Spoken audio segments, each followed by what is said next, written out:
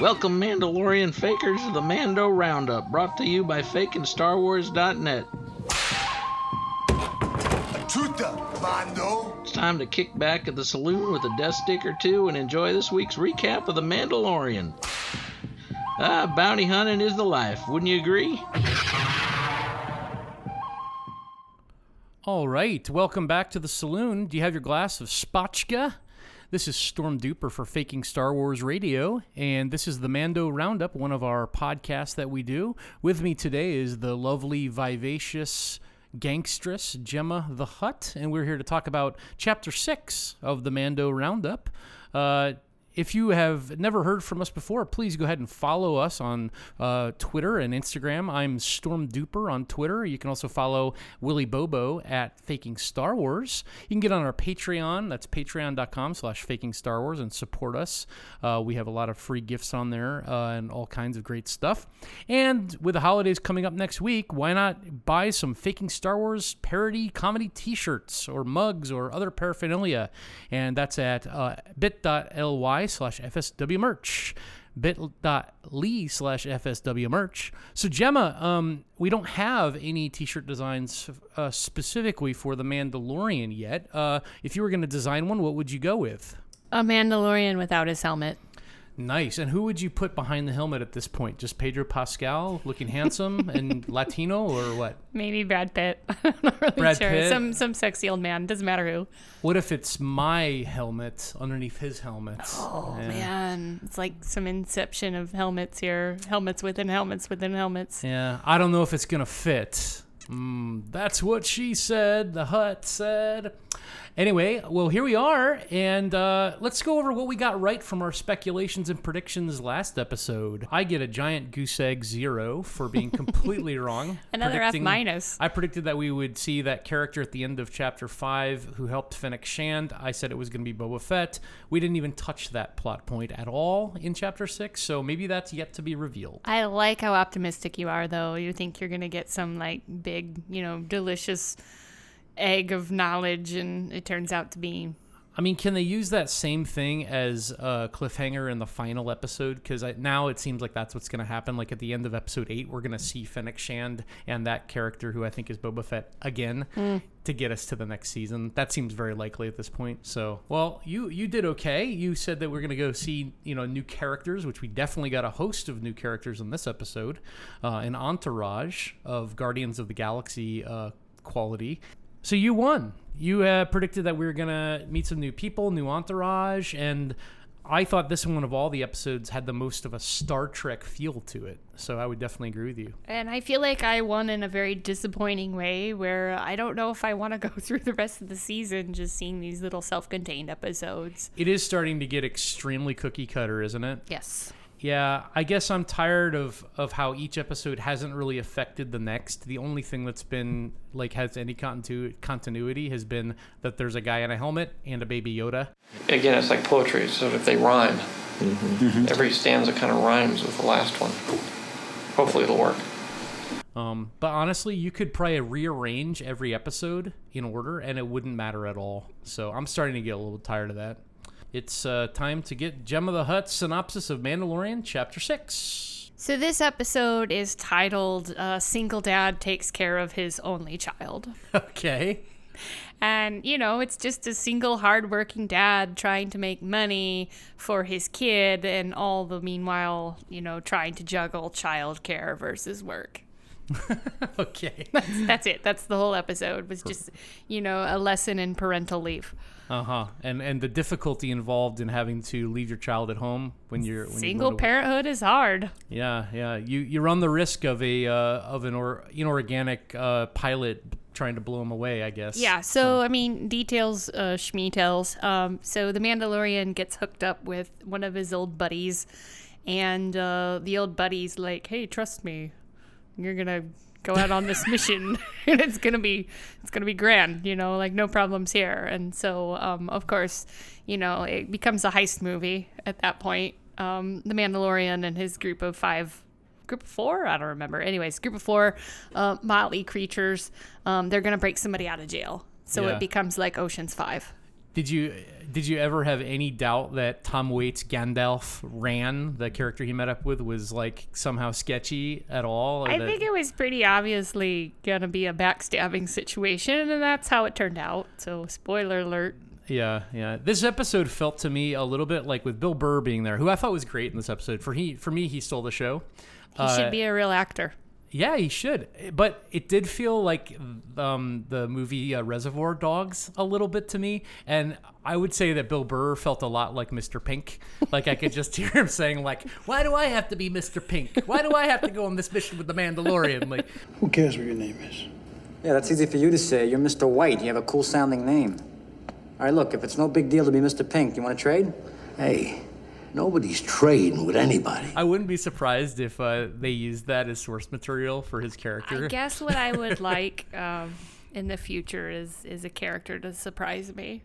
Right. So far, a little bit derivative. I mean, Harley Quinn, Twi'lek Xi'an, right? Like, yeah, I just hope those two never boned. I'd be really disappointed in him. Yeah. Well, that gets us to our journalistic questions, 5 Ws. So who in Disney, decided to do a DC universe merger and make like this Twi'lek Xi'an basically playing Harley Quinn? And I was going to ask you, is that why they named her brother Quinn as a little bit of like an illusion? Or is that because of the derivative Guardians of the Galaxy Prison Break plotline, like Peter Quinn? There has to be something there. I don't think there's anything there. I don't think people at Disney think that hard. Is it just that we're so saturated with these hero movies now that like it's impossible to do anything original? Yes. Yeah. I just found all those characters to be so brutally derivative. What is Rand's and Xi'an's backstory? They're kind of two of the characters that were most mysterious in this episode. We don't really find out much about him. And I mean, all we know about Xi'an is that she has had a romantic-ish relationship with a man with a helmet. I am really hoping that it's not romantic and she's just some sort of crazy stalker. But either way, I don't think it's gonna matter. Crazy Twi'lek yeah, stalker. I just think she's a little nuts. So, very, very anti-feminist character here. Just some crazy, desperate broad. She is like a Mando eater. Sorry, badoom. Yeah. Okay, dad jokes. Yeah. No, I don't think it's gonna matter who any of these people are. So who did you like more between Rand and Xi'an? None of them. Ugh. So this episode wasn't connecting with you on a character level then? Nope. My favorite, definitely Bill Burr of the new characters. Although Zero was kind of a nice addition. I didn't mind his or her. Was that the robot? I don't even remember. Yeah, and I wonder if the name is a reference to Mike Zero, who is that YouTube clickbait spam video artist who releases all those leaks and stuff. Duper, I think you're making connections where there are none. I guess it's because there just wasn't anything compelling about this episode for me. I'm just searching for some meaning to extract out of it. Like, it was so just surface. And the galaxy's flat. Yes, exactly. The galaxy's flat. So Duper, when are plot points going to start carrying over from one episode to the next? I am very cynical at this point, and I feel like we're doomed to mediocrity for the rest of the season. I really think that Chapter 7 is going to be very episodic as well, and Chapter 8 will probably build to some kind of resolution with Baby Yoda. I'm really hoping we get Werner Herzog back, but I don't think anything much until the end of the season. I actually agree with you on that, and that's why we're going to have season after season after season after season. I can handle that, and that's okay to me if they did the first season only like this, and then it's going to start getting a little bit more complicated in the next season. But I think the expectations for this were so high that at this point I'm starting to get a little bit desperate about the lack of a compelling plot line. So that kind of speaks to continuity, which gets us to the next question: where is Fennec Shand and Cara Dune? Where are they right now? So are we going to follow up with any of the lady characters? Or what are they doing? Like, is Fennec Shand just kind of roasting in the Tatooine sun? I think this is a little bit like Bond movies where there's just like one lady for each episode and then she's forgotten. Oh, it is. It got that feel to it. I feel bad for Cara Dune, though. I mean, she must be getting tired of drinking spotchka. She's going to show up at the end of episode 8 super drunk and like just start blowing people away. The one thing I will say so far with the show that I have liked is that it's been fairly easy to follow. You know, there's only been a few things that I didn't understand. The main thing being, how do those fobs work related to the pucks? It's never really explained in any detail. But overall, it's pretty easy to follow. With the exception of this episode, there were some major red flags here for me plot-wise. The main thing is, why does the Robot Zero try to shoot Baby Yoda after he like opens the Mandalorian's bounty hunter AOL.com and like reads his email box? Like, wouldn't he have tried to keep Baby Yoda like alive so that he could like cash in big with what's his name, Grieve Kargas, the guy who, gave Mandalorian the bounty to begin with? I think there's some confusion over whether Baby Yoda is wanted dead or alive. Yeah, but what was the benefit in shooting him there? Like, it just seemed like such a weird mood. Like, now that he knows that there's conflict on the prison, instead of trying to help them, he's gonna just try to shoot like this helpless little green frog that isn't doing anything bad anyway. It's just so strange. Not convinced he was going to shoot it, and also robots don't make that kind of calculus. Yeah, I don't know. It was the exact same ending we've had. This is the third time now that the Mandalorian or someone else has shot somebody trying to shoot Baby Yoda at the end of the episode. The more interesting question is, what was Baby Yoda trying to do with the Force just then? Yeah, well, maybe he was aware of the threat. Maybe he was trying to rejigger Zero's circuits to make him a more benevolent robot. You never know. See the light side of the Force, as it were. Solo, we'll figure it out. We'll use the Force. That's not how the Force works. All right. Well, we may find out more about why that happened in 7 or 8, but I didn't like that. It didn't make any sense to me. And lastly here, just how good was Bill Burr in this episode? Like, his Gungan joke, totally fantastic. Like, and then also, did you hear him nearly drop the F-bomb? No, I did not hear him nearly drop the F-bomb. In the prison, it's subtle, but when the Mandalorian, I believe, is coming up behind him, you hear him go, "What the f-?" And he holds on that for just a second, and it's so obvious that he's about to be the first one to say in a Star Wars movie. Oh, fudge. Right. Yeah.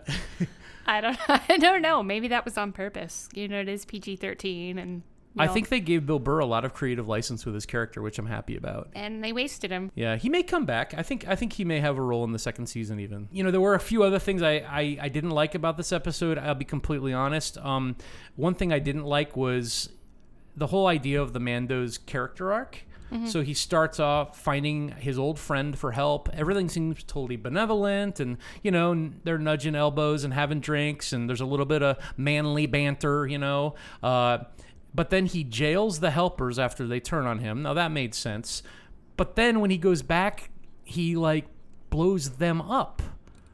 And it made no sense to me, that at the same time that he's so lethal and tactical doing that to his old friend, that he's also soft and sensitive about killing the Republic jail guard at the same time. That was such a stupid thing for him to be worried about, and then to go back and kill his friend who didn't actually do anything to him. I didn't like that at all. It felt really contrived and not consistent with his character. The friend planned on stabbing him in the back. Did he? I didn't see that. I don't think he did. Oh, he definitely... Gosh, I only watched this once. No, he was definitely yeah, let's get him. Well, when they landed, he was let's kill him, right? Yeah. But how was the Mandalorian supposed to know that? It was a self-defense explosion. He exploded them in self-defense. It looked great, and having those X-Wings come in at the end, sort of like a Deus Ex Machina ending, felt a little flat to me. And I did not have a problem with the ending explosions at all. To me, it felt very TV. It wasn't good. I didn't like that. And so that leads us to our best Scar rating for this episode, and I am going to give this episode a 1. It was my least favorite episode by far. I'm getting tired of the plotline, and honestly, if this was the first episode that I had watched, I'm not even sure, even though I'm Star Wars obsessed, I would have continued watching because it just didn't do it for me at all. Yeah, I guess, my standards are lower. Go watch a lot of really, really stupid TV. So I'm going to give it a 2.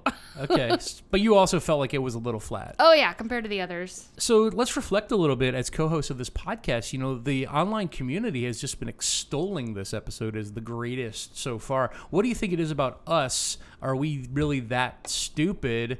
that we can't understand why it's so great, or is there something else at work? Are we just not being paid by Disney to be shills? I think that judging by the little I know about you, Duper, we tend to be into things that are a little more cinematic.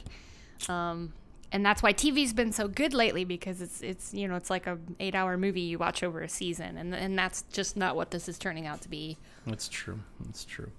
All right, well, it's time for our speculations. I went first last time, which means you have to go first this time. Are you ready, Gemma? Tell us, what do you think is going to happen in Chapter 7? I think we're going to learn more about the Baby Yoda. That's it. Maybe Really? how its little brain works. I don't know. What can it do? Where it came from? Was it in an egg? Did it hatch? Yeah, I mean, I think we're going to learn more about Baby Yoda, and that's the only prediction I'm going to make. Oh, hey, you're putting all your chips in that on that one, huh? Betting on green for episode Chapter 7. Huh? All my Yoda eggs in one basket. You know, that I don't think is a bad prediction, especially given the fact that this is the episode that's going to come out right before Rise of Skywalker, and there's going to be a scene of Rise of Skywalker attached to this episode somehow, and I'm still deciding if I want to watch it or not, because I've already seen probably 20 minutes of the movie, and I'm just not sure that I want to be spoiled. How about you? Are you going to watch it? I watch everything. Okay. So my speculations, my prediction here, I think we're going to see the character of Werner Herzog come back. I think we're going to see the Doctor and him and whoever is the guy they're working for, because we know we're going to see the guy from Breaking Bad. What's his name? Esposito, I think. The guy who's in charge of the chicken shop, the big bad guy. Oh, Gustavo. We're going to see Gustavo, and we're going to see him come in. You're out of time, buddy. But that's my prediction. We're going to meet Gustavo. Whoever he is, whatever role he has to play, that's where we're going with it. So This has turned into the 5-minute prediction. wouldn't it be cool if Gustavo Fringe did have like a restaurant franchise in this episode, series, as sort of like a nod to his Breaking Bad character? Not everything has to be something else. He could have a network of drugs that he's selling, just like in Breaking Bad. What does a man do? A man provides for his family. Reserve some for the foundlings. When you have children, you always have family. They will always be your priority, your responsibility. As it should always be. And a man provides. The foundlings are the future. And he does it even when he's not appreciated. Someone tell me why we even need a Mandalorian. Or respected. Why are they all dead? Or even loved.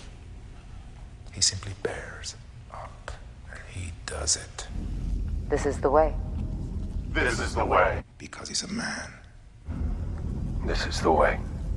Duper? It would be great. I don't want anything new. Nothing new. You're making too many connections, bud. Everything has to be an on-the-nose reference to something else. Otherwise, I'm confused. I have to watch everything with absolutely no intrigue or compelling storyline at all. Yep. In your mom's basement. Anyway, great. Well, thanks for being here today, Gemma, and see you next time. May the foe be with you.